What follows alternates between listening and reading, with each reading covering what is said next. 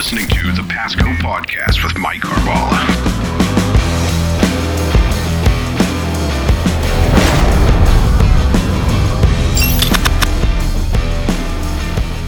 Welcome to Season 3 of Pasco Podcast, a series about leadership and public service. We'd like to thank our sponsors, the nearly 600,000 people of Pasco County, as represented by the Board of County Commissioners. It's through their trust and empowerment of our workforce and leadership team that we're able to bring you this podcast. This podcast is designed to help public servants build leadership skills and leverage them for success by sharing the experiences of our peers. Hi, I'm Mike Carballa, and welcome to our 26th episode of Pasco Podcast. Joining us today from our utilities team are Operations and Maintenance Director Jason Mickle and Water Quality Operations Manager Kevin Jenkins. Gentlemen, welcome today. How are you all doing today? Great. Excited to be here. Thanks for having us. Great. So why don't you guys, Jason, why don't we start? Why don't you tell us a little bit about yourself and how you came to Pasco County? Well, Jason Mickle, Operations Maintenance, Utilities Director. If you don't know, I'm from Jersey. Grew up in New Jersey. Moved to the Florida, Tampa area in early 90s. Went to school here in USF. Got my master's degree in environmental management. Worked for lots of different organizations, DEP, Hillsborough County. Most of my career spent at SwiftMud. And then I had the great fortune to come to Pasco County in 2018 as the assistant director to Rob Marin in utilities. So Rob moved on to another position, and I was able to get the position of director. So that's how my road here. Fantastic. KJ, how about you? So my name's Kevin Jenkins, and I'm from a small town called Wildwood, Florida. Probably about 60 miles north of here or so. I think we see an exit sign on 75 up there. We got one exit. And I came to Tampa right after high school. I graduated from USF, my undergrad in environmental science. And I've kind of been on this science track for the last 9 years or so. I worked in the lab with Tampa Bay Water at their regional facility. And then I spent several years at Pinellas County working with their water services and water quality team there. And then fortunately, I was blessed with an opportunity to come work for Pasco, which I was able to maneuver through a few ranks here. And here I am today as the water operations and water quality manager. Well, you're making a difference. So we thank you for that. Jason, so you were an assistant director here, moved into a director position. Talk to us a little bit about your leadership philosophy. The operations and maintenance department is probably one of the largest ones in the county, and there's a lot going on every day. So talk to us a little bit about your philosophy of leadership. Well, I've had great leaders that I've been lucky enough to be around in my life. I've also had some really bad leaders to be lucky enough to be around as well. You know, when you're a young person making your way in an organization, sometimes those lessons from bad leaders are more valuable. But luckily here at Pasco, I got to work with Rob, and you know, Rob had a lot of great things to teach. You know, one being, I wear the county polo. I wear this every day. It's kind of my thing. If you haven't noticed, I just think it's important to dress the part. And then I think being authentic is really important. And I just try to be myself, but work on myself, every day. Try to get a little bit better version of myself. So hopefully that happens. But I'm going to try not to use any buzzwords, try to stay away from that. But I think being a transformational type of leader is real important. And what I mean by that is you got to take the time to invest in people that are within your group, within your organization. If you don't spend as much possible time as you can investing in them, they're gonna move on, you're gonna lose them, or they're gonna not have an interest in the work that they're doing. So I like to push people a little bit out of their comfort zone. So if I can make someone give a presentation when they hate giving a presentation, I'm going to be the person that's going to try to do that. I just think it's important for people to not be complacent and to kind of push themselves a little bit. That's fantastic. And I like what you say about authenticity, right? We talk sometimes about bringing our whole selves to work and being real. And as part of people, purpose, and performance, I think that's making that connection with people is a good thing. It makes us vulnerable as leaders, but at the same time, I think being authentic, being genuine really helps you connect. And I think ultimately leads to greater respect. KJ, what do you think? What comes to mind for me for leadership philosophy is lead by example. I'm a huge advocate of that. I feel like I wouldn't expect anybody that worked with me or beneath me to do anything that I wouldn't do for myself. I've always been the get it done mindset.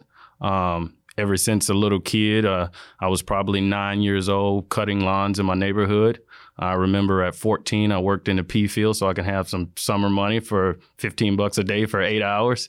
And honestly, when I came into the workforce and I realized how little effort it takes to actually be a good employee compared to the things that I used to do as a kid, I felt like there's no way that I could fail at something like this. So I definitely believe in leading by example and setting the tone. And to segue from that or into the next thing is, like he said, buzzwords. There's a something that they call like a co-creator.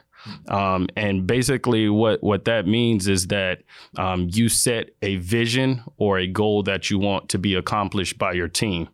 But then you set up little tasks and exercises for your team to actually accomplish those tasks, and you let them do it with their skill set. And I'm really big in empowering people. Jason, I know, is huge in empowering people. I'm one of those people, and I'm very fortunate for it. And it's really important to have a good leader, such as Jason, that is helped molding my career as it's in its young stages.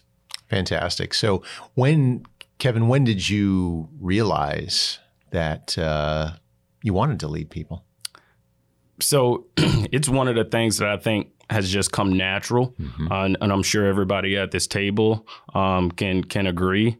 I don't think leadership is a thing that's forced upon people. It's one of those things that I kind of consider the it factor. Either you got it or you don't. And I'm also okay with everyone not wanting to be in some type of leadership capacity. One of the things that I discussed with several people in the past is you don't need a team full of Kobe Bryants or LeBron James. But what's important is that we all work hard towards what we consider success. And I remember as a kid, if there was a group project in school, I would always step up to be the leader of that project. I remember any sports team, I would always step up to try to be team captain. I was a Boy Scout for 8 years. I was the pack leader then. And what I realized is that mindset and that progression just continued throughout my life. Very cool. Very, very cool. How about you, Jason? Same question. Well, now you know why. My special guest is KJ, right? We're lucky to have some great young leaders, in our group, and I'm very happy and honored that he's here with us, working at Pasco County. For me, it was, probably as early as I can remember, maybe 7, 8 years old, playing football on the concrete parking lot or asphalt parking lot. Tackle, by the way, it is New Jersey. It is New Jersey, by the way. And I just remember thinking to myself, like, hey, I can organize this a little bit better than what we're doing right now. And I could start sending guys on little patterns and routes and try to get them the ball. Now, no one really liked it. No one listened to me. But at the same time, I was trying, and I just thought there was a better way to do it. And I would say this, and why we're talking about this, I think people are born leaders. I think that's a thing, right? You are born with that talent, that gift to want to lead people. Not everybody, like KJ said, not everybody has to do it. There's plenty of people you need behind a desk working on a spreadsheet all day. We need those people that do that. You need people and they're happy just being in the field working all day. They don't have to be a people leader, right? But I would say, just to my observations to this point in my life, I think one thing that's not said sometimes is that you could also become a bad leader. I think some people may have been good at some point in their life and through complacency and not practicing and not working on it, they become bad leaders. And I've seen it happen. I've seen where people have made a turn. And I got to be honest, I think sometimes in my own head, I sometimes have to fight, the fact of, hey, I got to keep getting better. I got to keep working. I got to keep, practicing this quality about myself to become better at it. Because if you don't do that, you could let it go. I think that's not something that's just awarded to you forever. Yeah, Covey talks always about sharpening the saw, and even in leadership circles, you may think that you've got this down, right? I know how to empower people. I know how to do X, Y, Z. But if you don't draw that back and have that humility to kind of say, you know what, there's always something extra I can learn. You're right. You can slip.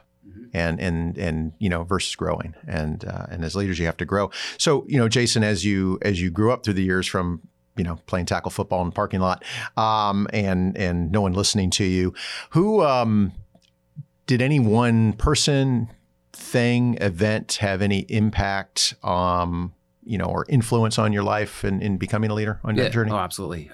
My family first, right? And my family, I would specifically say that because they're a bunch of hardworking, blue collar, people who just knew what it took to get to, be successful. And their path forward was hard work, right? That was my mom today, to this day, still can outwork most people at 80, right? So that's just the way they are as a family. But I would say that I mentioned earlier, I had a lot of great bosses that I've worked for. From, I mentioned them before, Sam Zamani, at DEP, great guy, But specifically, I'd say I learned from him. You have to give back. You have to give back to your community. I think that's something he was big on. He was quiet about that, but it's something that he taught me. And then I'll jump all the way, here to to Rob and the leaders here and Mike, you and Dan, and I just think that there's always a feeling of humility here, and that Rob was huge on that, and it's something I had to recapture in my career. It's not easy to be, when you're competing with other people and you're going for jobs and you're trying to be the smartest one in the room, even though, as we all know, you don't need to be. I think you got to recalibrate and remember that, being humble is one of the most important qualities you can have as a leader. So, when you're around people like Rob, when you're, and Mike, yourself, I think you're reminded that you have to be, you have to always focus back on being humble. Yeah, we're always on. Kevin, same question. Who, in terms of leadership, has had the biggest influence on your life? Yeah, so funny enough, very similar to Jason, I can't attribute the success to one person. I feel like throughout life we make enough encounters with people to be affected by several along the way. I wish I had that superhero or celebrity or something that I could just say I aspired to be. Right. But that's not it for me. There are several people, former bosses, family, of course. One story that kind of sticks out to me was my first job. I actually worked at a little amusement park, and there was a time where I had a walkie-talkie, and we had the general manager, and I called him and I say, hey, and I won't say his name, but I say, hey, the window is broken. And he goes, all right, thanks for letting me know. And then later that day, he came up to me and said, hey, I fixed the window, but did you try to fix it? And I was like, no, I just thought to tell you that something was wrong with it. But that lesson has always taught me that before I complain about something or try to acknowledge an issue, put forth effort first to try to fix that issue. And that's kind of stuck with me. And till this day, I harp on that with people that I work with and people that work for me and up and coming leaders. So. Yeah. We used to joke in utilities about delegating up, oftentimes. But it's about being a problem solver, right? It's about coming up with solutions and there's something, empowering and probably satisfying about that if you're kind of dealing with your own issues, that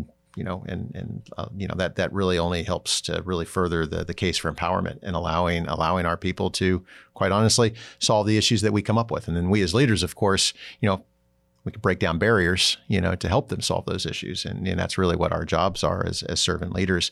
That's a fantastic lesson. Any other lessons about leadership that you've learned over the course of your career? Successes, challenges you've had? Yeah. So just being younger in the career, granted, I am younger age-wise, but I've been on this science track in water quality for about 9 years now. So I consider myself pretty seasoned in my profession.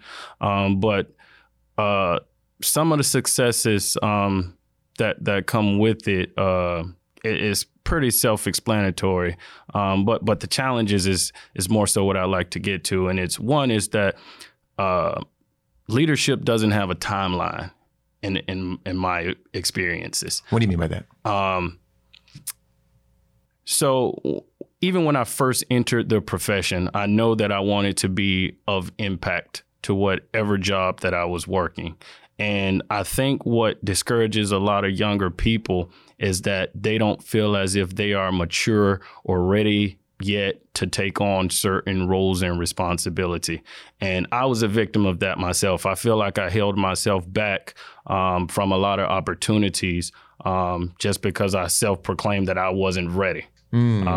Just because of people that I was surrounded with, people that may have had higher education, people that may have been doing the job longer. It just kind of discouraged me from what I wanted to accomplish. And as I started progressing through the years, I realized I could have done this 5 years ago. I could have went for these opportunities and not held back from that job interview or not updated my resume or thought I was as good as the next guy that's been here for 15 years. So that's fantastic. Usually you look and see folks that want to try to ascend almost too fast sometimes, versus the other way around. So I like that story about not letting yourself hold yourself back, if you will. And that's fantastic. I mean, boy, what a great lesson to learn, at this point. Jason, how about you? Any successes, challenges when it comes to leadership stories, perhaps, that you'd like to share? Yeah, first I agree with KJ. I remember when I turned 30, then I felt like, all right, now I can start to try to work my way into some of these, supervisor, manager roles. But reflecting back on that, I realized that, a lot of the projects I was working on, I was put in a leadership role by someone who trusted me to be in that role, to run a team, to run a project, just to get something from A to Z. I was trusted to take that whole thing through. I remember an old colleague / boss of mine, who's still a really good friend, Ken Hurd. He used to always tell me, there's value in finish. And he would say in his Kentucky accent, but like he said it in a way that it really resonated with me, that get the job done. If I'm giving you a task to do, I'm trusting you with getting it done. There's a lot of value when seeing that thing through the finish line. And that's always stuck with me through my career, that, you really need to, take the time. If you start the project, don't let it sit there. Make sure you work on getting it through and getting it done. But I'd like to say, though, here currently in utilities, I think one of the most valuable lessons anybody in a manager position, supervisor, director, whatever position you're in, if you're in leadership position here in utilities, you have to take care of the people, the frontline workers, the guys and girls that do the work on our front lines. They're the ones you need to respect, treat with dignity, and always fight for them every single day. If anybody knows me, I'm certainly not perfect, but I think that what I spend a lot of my time doing is trying to get them a little bit more. And I think that for me has been a really big lesson here to, focus on the people. I had a boss a long time ago. His name was Ed Tapia. He was at Hillsborough County. He was a Cuban immigrant, came here, made his way in this country as an engineer, and then ultimately a manager at Hillsborough County. And he always used to say to me, take care of your people and they'll take care of you. Don't take care of your people and they'll take care of you. That's what he used to say to me all the time. And at first I didn't know what the heck he was talking about, but then I learned over time that, it's on me to take care of people. So that would be my, success lesson. Yeah, no, I think those are fantastic lessons. And what you say too about follow through is important to us as leaders as well, right? We can get in there, squawk, talk a big game, but if we don't follow through and see things to the finish, that's a real problem. We lose credibility. And again, that's part of taking care of your people, as you point out. So we talked earlier about becoming a bad leader. Right. So it's important for leaders to sharpen the saw and continue to try to not lose sight and become better leaders. How do you personally continue to build your leadership skills? Practice. Right. Practice. You got to practice. And look, I just went, this kind of relates back to what we talked about before.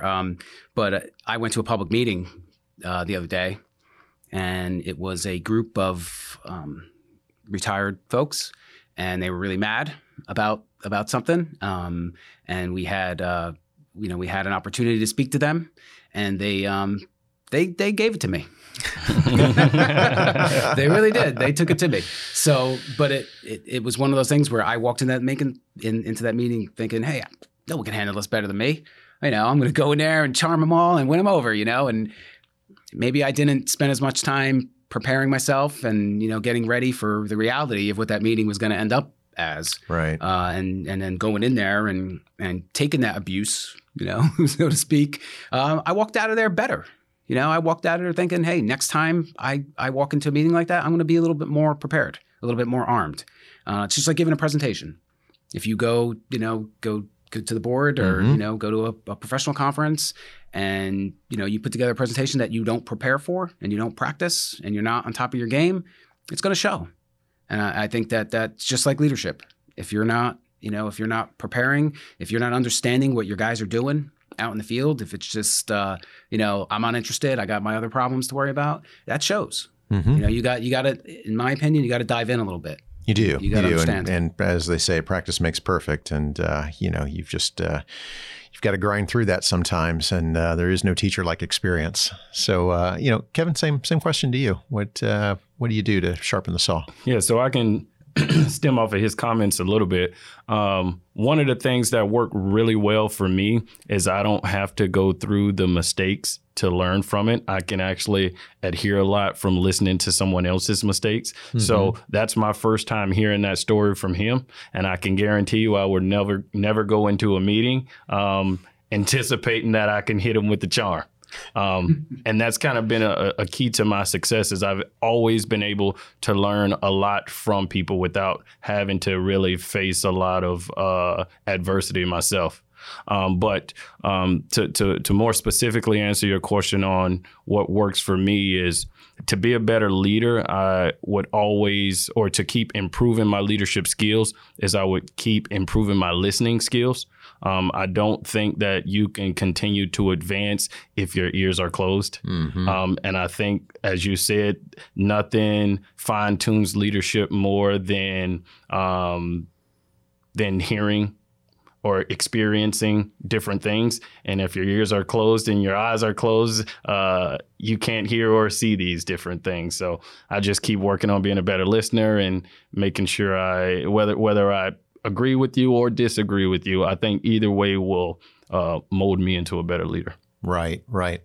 So let me ask Jason this, because you're no spring chicken here. We were just talking about that. How do you identify and raise, we talk about deepening the bench, right? And so as people get promoted or people move on and we shift in the organization, we've got to continually nourish that next line. How do you identify and raise the next group of leaders, specifically within ops? So by the way, KJ did say I'm a new 50. So I like that. But all right, so great question. I think a couple of things I look for. First and foremost, I've learned a lot of lessons about hiring over my years of being in these type of positions. Right, a lot of times I would get stuck on trying to hire people just like myself. I would identify those qualities that reminded me of myself, and I would hire that person. It's easier to do that. It's easier to do that. Yeah, and then it resonates. And then I learned, through multiple reasons, that hey, sometimes you don't need yourself. Sometimes you need someone else. And it's also a exercise in humility because, maybe I'm not the right person for the job. Maybe I need to start hiring some smarter people. I think that those were some early lessons for me. But I look for a couple of things, and I said I was going to be clicky or cliche or buzzwords, but I think there's kind of just let them loose, man. They're so easy. They're just so easy. Just like a 3 C's kind of thing. Okay. Right. So I think character, right? Because you really can't teach character. That's who the person is. And then interview day is their best day. Mm-hmm. Right. So what you get that day is, probably most cases going to be the best you get. So make sure that character's there. Competent, you want the right person for the job. And then last is chemistry. And I think that, chemistry for not only me, but for the group. So I don't want to bring someone in who's going to disrupt a good thing that we already have. So I look for that.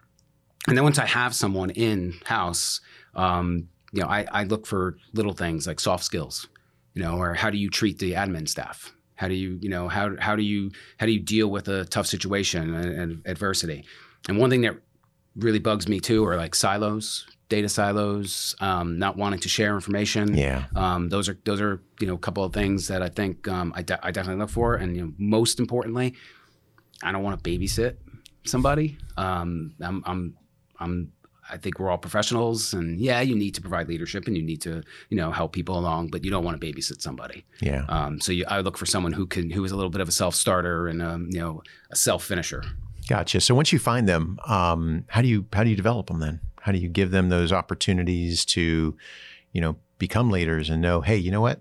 I think this individual here could replace me, or I think they're ready to be division chief, or how do you do that? Two things. Going back to what I said earlier about the transformational leadership, I mean, you got to push people. You got to push them out of their comfort zone. You got to give them opportunities, right? If KJ being as young as he is, being a manager here with us, that's a testament to him first and foremost that he's in this position. But he's a manager at a young age here at Pasco. I think that again it's an opportunity for him, and he's really shined in the role. But things that he showed along the way were those things I talk about, competence and character and chemistry. But in O&M, we have one of our goals is increased competency. And we really do put our money where our mouth is with increasing competency. We have not only the things that the county offers for people like tuition reimbursement, but we also offer our own incentive program. And it's a well-known incentive program within utilities. Yep. But we budget, we promote it, we train you, we pay for you to go to these certifications and licensing classes, and then we incentivize you to get those. And then, to me, it's a triple win, right? It's a win for the employee because they're getting better at what they do. It's a win for, us here in leadership because we're sending out highly qualified people. And then it's a win for our customers because they're getting a highly competent, trained, customer service oriented employee to come to their, house or to their, neighborhood and fix a problem that they may have. So I'm confident in that program that definitely helps our guys not only be better but also want to stay here.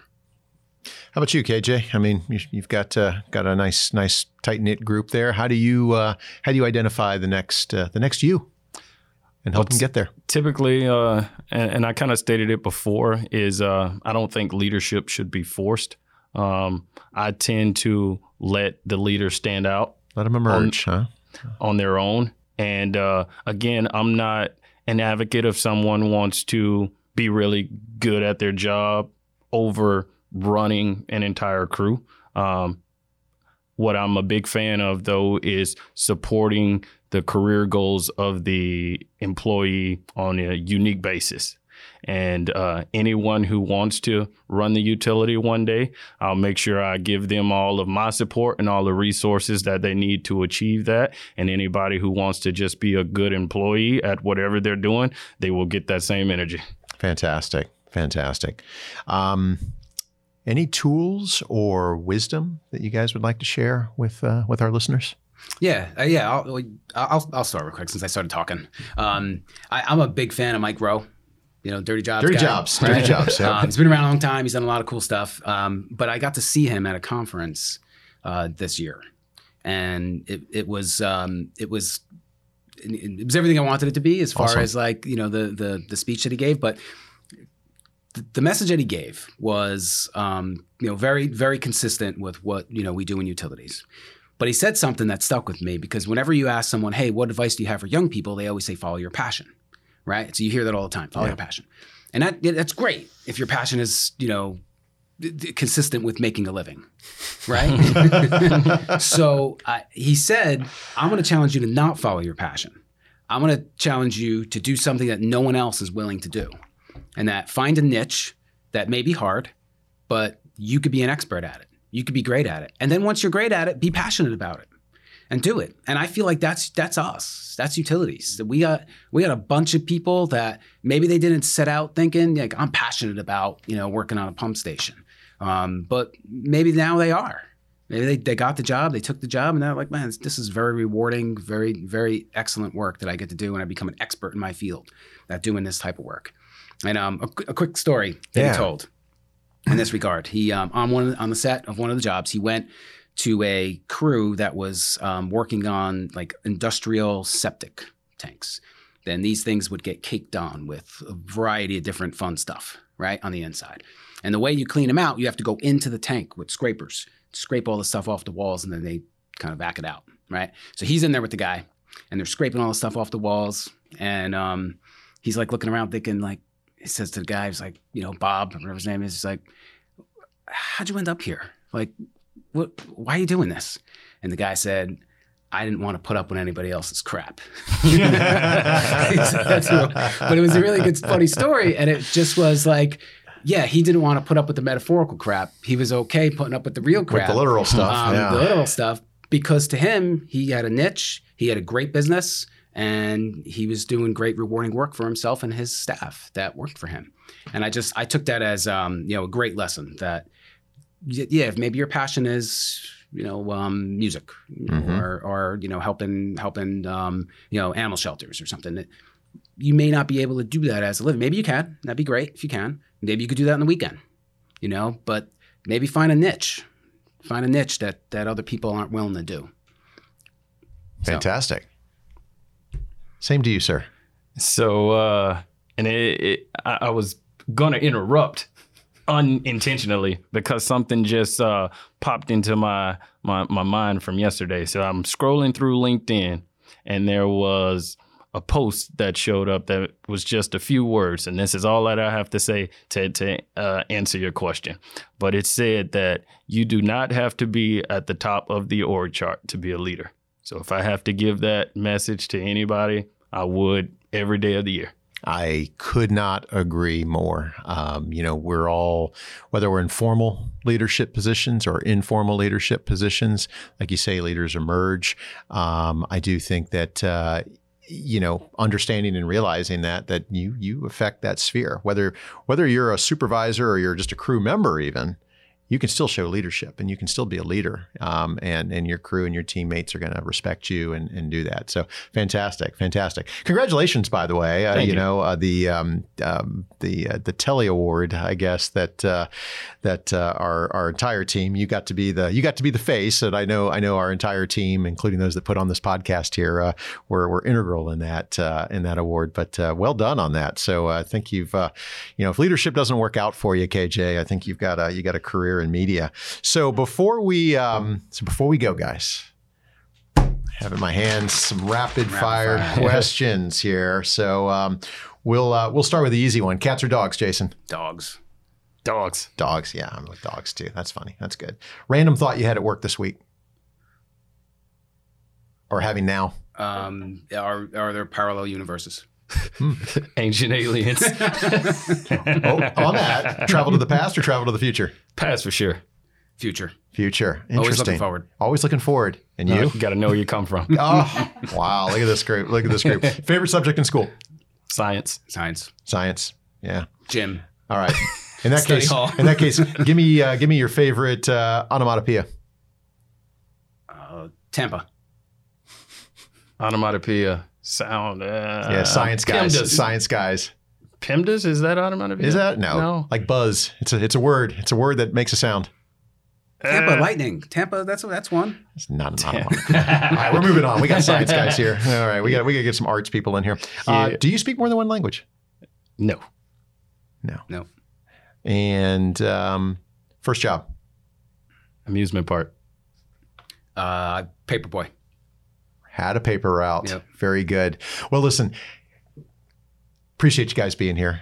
You guys did a fantastic job, and we wish you all the best in your day-to-day work as leaders here in the organization. And special thanks to our media relations team who make this effort possible. So thank you for joining us today on this episode of Pasco Podcast. I'm Mike Karbala, and we'll see you next time.